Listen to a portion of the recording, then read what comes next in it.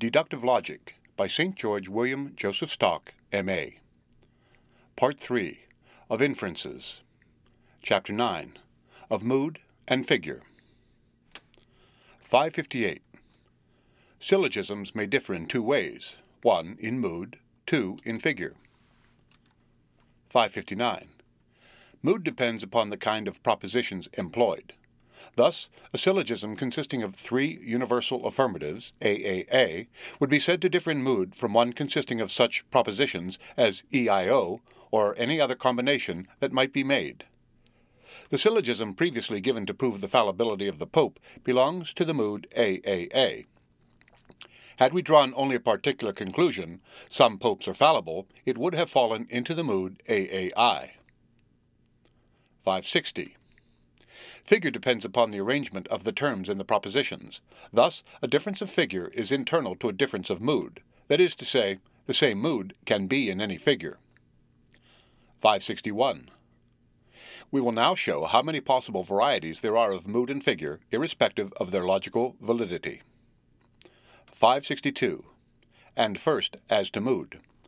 Since every syllogism consists of 3 propositions, and each of these propositions may be either A, E, I, or O, it is clear that there will be as many possible moods as there can be combinations of 4 things, taken 3 together, with no restrictions as to repetition. It will be seen that there are just 64 of such combinations, for A may be followed either by itself, or by E, I, or O. Let us suppose it to be followed by itself. Then this pair of premises, AA, may have for its conclusion either A, E, I, or O, thus giving 4 combinations which commence with AA. In like manner, there will be 4 commencing with AE, 4 with AI, and 4 with AO, giving a total of 16 combinations which commence with A. Similarly, there will be 16 commencing with E, 16 with I, 16 with O, in all 64. It is very few, however, of these possible combinations that will be found legitimate when tested by the rules of syllogism.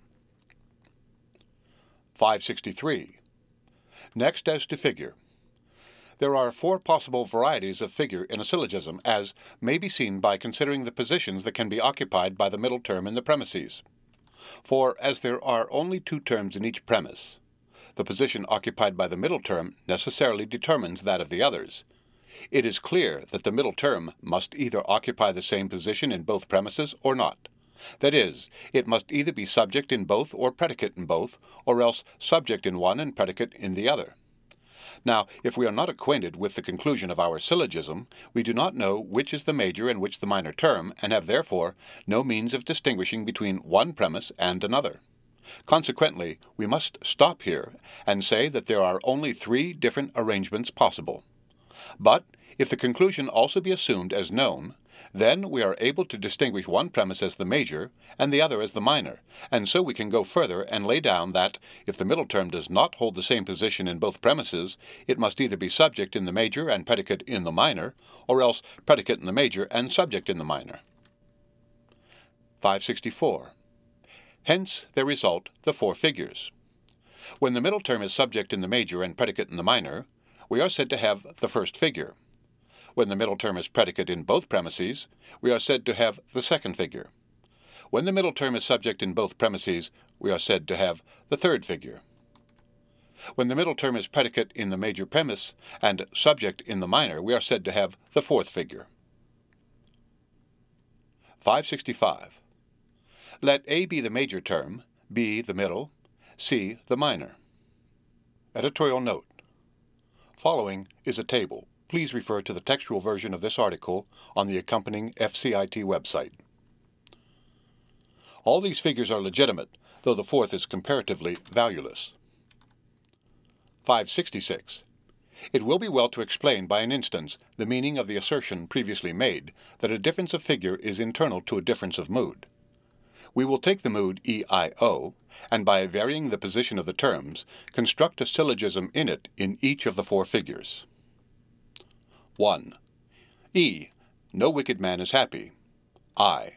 Some prosperous men are wicked. O. Therefore, some prosperous men are not happy. 2. E. No happy man is wicked. I. Some prosperous men are wicked. O. Therefore, some prosperous men are not happy. 3. E. No wicked man is happy. I. Some wicked men are prosperous. O. Therefore, some prosperous men are not happy. 4. E. No happy man is wicked. I. Some wicked men are prosperous. O. Therefore, some prosperous men are not happy. 567. In the mood we have selected, owing to the peculiar nature of the premises, both of which admit of simple conversion, it happens that the resulting syllogisms are all valid. But in the great majority of moods, no syllogism would be valid at all, and in many moods a syllogism would be valid in one figure and invalid in another. As yet, however, we are only concerned with the conceivable combinations apart from the question of their legitimacy. 568. Now, since there are 4 different figures and 64 different moods, we obtain in all 256 possible ways of arranging 3 terms in 3 positions, that is, 256 possible forms of syllogism. The end. Read by Rick Kistner for Lit2Go on the web at fcit.usf.edu.